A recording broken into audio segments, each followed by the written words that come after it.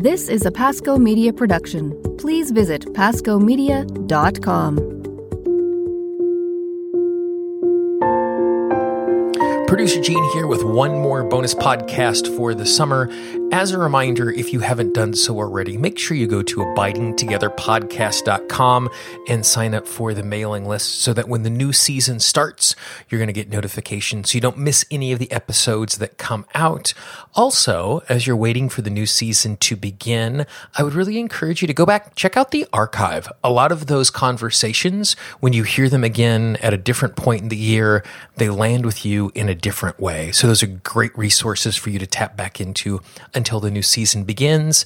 In the meantime, here is my conversation with Michelle Benzinger.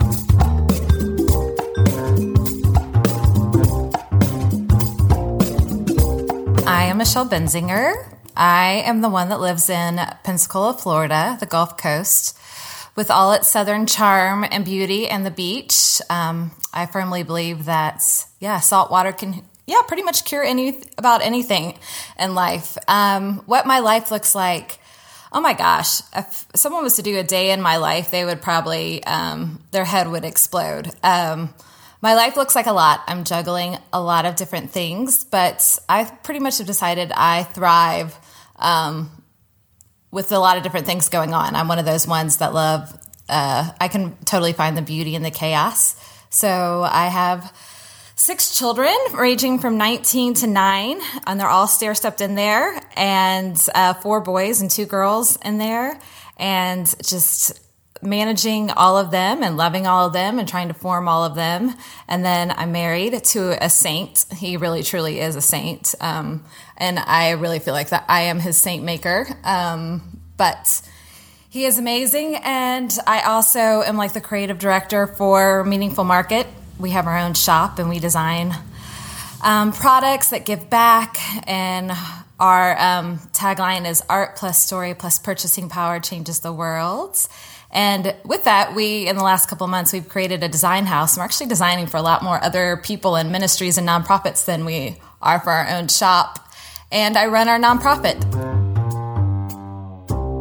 When I was a kid, what did I want to be when I grew up? I wanted to be an actress at some point. I was really shy as a kid, believe it or not. Like, I was painfully shy. And I remember, like, in 2nd grade, my mother got a letter home saying I was talking in class, and she was so excited. Which is so funny because now I never stop talking, and I would not say I was shy at all.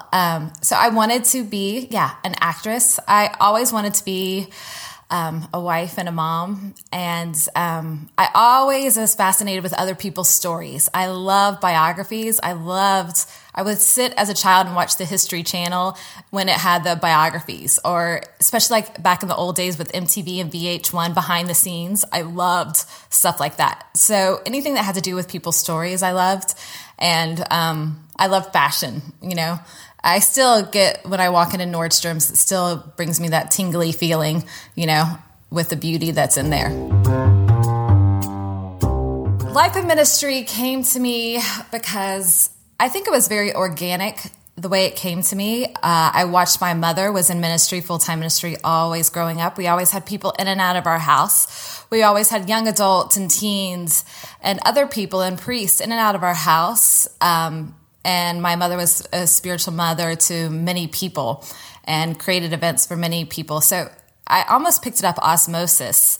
And for me, when I had a what I like to call a reconversion, it was just very natural for me to go into ministry because there was something about it. I had a conversion. It was so strong that I had to voice what was going on in my heart. Like, I had to share, basically the good news. And I'm one of those ones, if I am passionate about something, I want everyone else to know my passion, and they need to be just as excited about that passion usually as I am, which doesn't work as well when I come home from Target. My husband isn't giving me the passion quota that I like.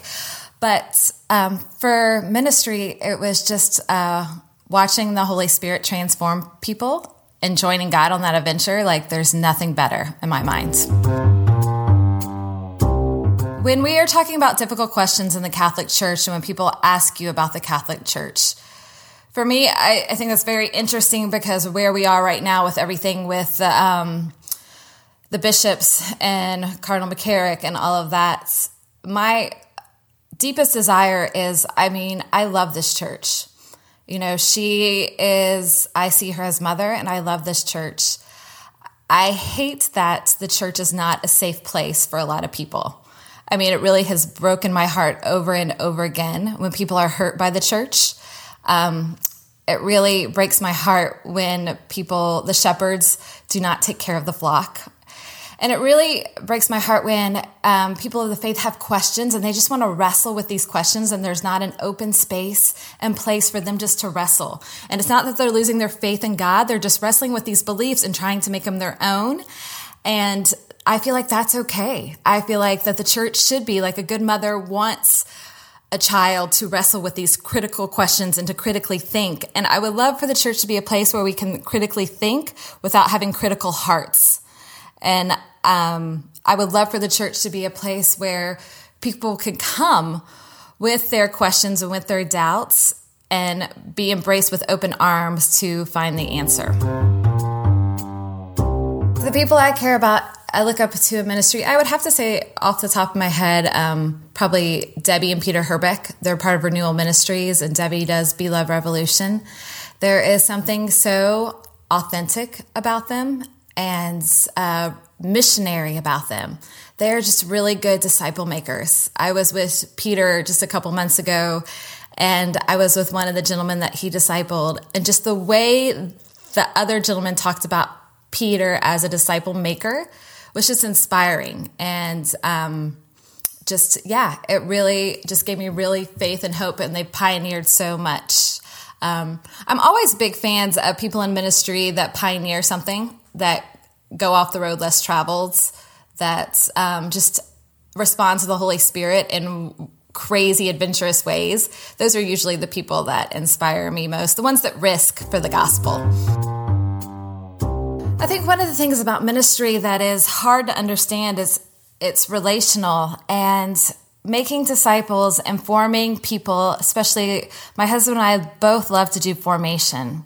And we both, for me especially, I love to midwife people's dreams and help them figure out what their purpose and calling is, and figure out what their, Holy Spirit-sized dream is. And I think one of the biggest things in ministry is that you cannot measure ministry. It is not something that is a measurable goal. It is something that is organic and that is cultivated and that grows. Human formation and spiritual formation is not known by numbers, are not known by followers. It's known by disciples and by fruit that is born over time. It's funny. I have a really amazing business coach, and she's a season younger than I, but she's so wise in what she does and leads and speaks into my life, and I'm just crazy about her. But one of the things she told me this past year is that I wasn't making enough mistakes, because she said, if you're making enough mistakes, that means you're really trying and you're going outside of your comfort zone. So this year, I'm actually trying to make more mistakes, and when it comes to business and when it comes to things like that. But I think personally, when I think about mistakes, it's that constant tension of abiding and striving. I think the mistake I make over and over again is that it all depends on me, that I am like Holy Spirit Jr., and that I have to make it happen, and that I am the one that will save my children or whatever, or anything else, you fill in the blank, that it's all depends on me and I'm responsible. And when I take a step back and look at it and just stop and take a breath and abide and surrender, I realize who the King of the universe is, and it is not me, and that He's got it all under control. The hardest day, I think, when you're in ministry and things like that, are when you see people's hearts being broken and they're not going to the source of what can heal them. I think one of the hardest things when other people or myself put expectations on people, and those expectations belong on God to fulfill a need. And I think we all do it in different ways, shapes, or form. But when we realize that we put people in place of God, and that he is the one that fulfills all of our needs. And it is not a people or an organization or a ministry that will save us, but it's only Christ and Christ alone and the Holy Spirit that will change and transform us. I think we put high responsibility on people to meet our needs that are not theirs to meet. And I see it over and over and over again. The best thing in ministry, or best days in ministry, are when you see people's hearts break open and the Holy Spirit working through them, and that you see like their wild lives come to life. There is nothing like it. When you see those aha or epiphany moments when people have encountered the presence of God and they are forever changed, there is nothing like it. For me, I was on a silent retreat this May, and while I was going through it, a bunch of college students were going through the silent retreat also and going through the Ignatian spiritual exercises. And just to be an observer and watch these college students transform over those couple of days, even though we couldn't communicate, I could just watch it in their beings, like they were experiencing the voice of the Lord in powerful ways for the first time. And they were transforming before my eyes, and they were really hearing the Lord and really coming into who they are in the Lord. And there's just nothing better. It is amazing. And I also have to say, one of the best things has been watching people that we have discipled, young adults, and watching them start to disciple our own children. That's just awesome. Like, it is just great. You know, one of my favorite things. To nourish myself, how do I fill myself back up? Well, I'm an avid reader. Anyone that's listened to the podcast knows that I read like people breathe air. So I like to do that. I'm a big walker. I have to be outside. I love to take walks. We're a couple of blocks from the water, so I can't go more than 3 days without walking to the water. Like, there's something about being by water that just calms me. It centers me. It brings me, back to who I am. And just, I see the littlest of me and the bigness of God and Him. And to nourish, I like just being home with my family. I'm a real big homebody, which people wouldn't think. I wasn't that way probably 10 years ago. I love to be around people. I love to go and experience people, but my favorite days are at home. I'm a huge homebody. Advice I would give to myself in my early 20s was care more about what God thinks and really stop caring about what man thinks. Like, dare, risk. I think I made a lot of my decisions in my early 20s. Well, I know I made a lot of decisions on my early 20s based on other people's expectations of what I should do. I knew what I wanted to do would probably not be like the straight and narrow path what everybody else did, but I wanted to fit in more than I wanted to be set apart. And because of that, I really think part of me was like suppressed because I thought outside of the box and I had all these ideas, and I am not like a logical thinker. And so I thought I had to fit in a certain box or a certain stereotype, and that's not the case. And especially when I got married in my late 20s, I thought family and marriage looked a certain way. I thought that it had to be this and that and all of the things. And I put such hard expectations on myself, what a perfect wife and mother should be, that I didn't really allow God and the Holy Spirit to form me and what a wife and a mother should be.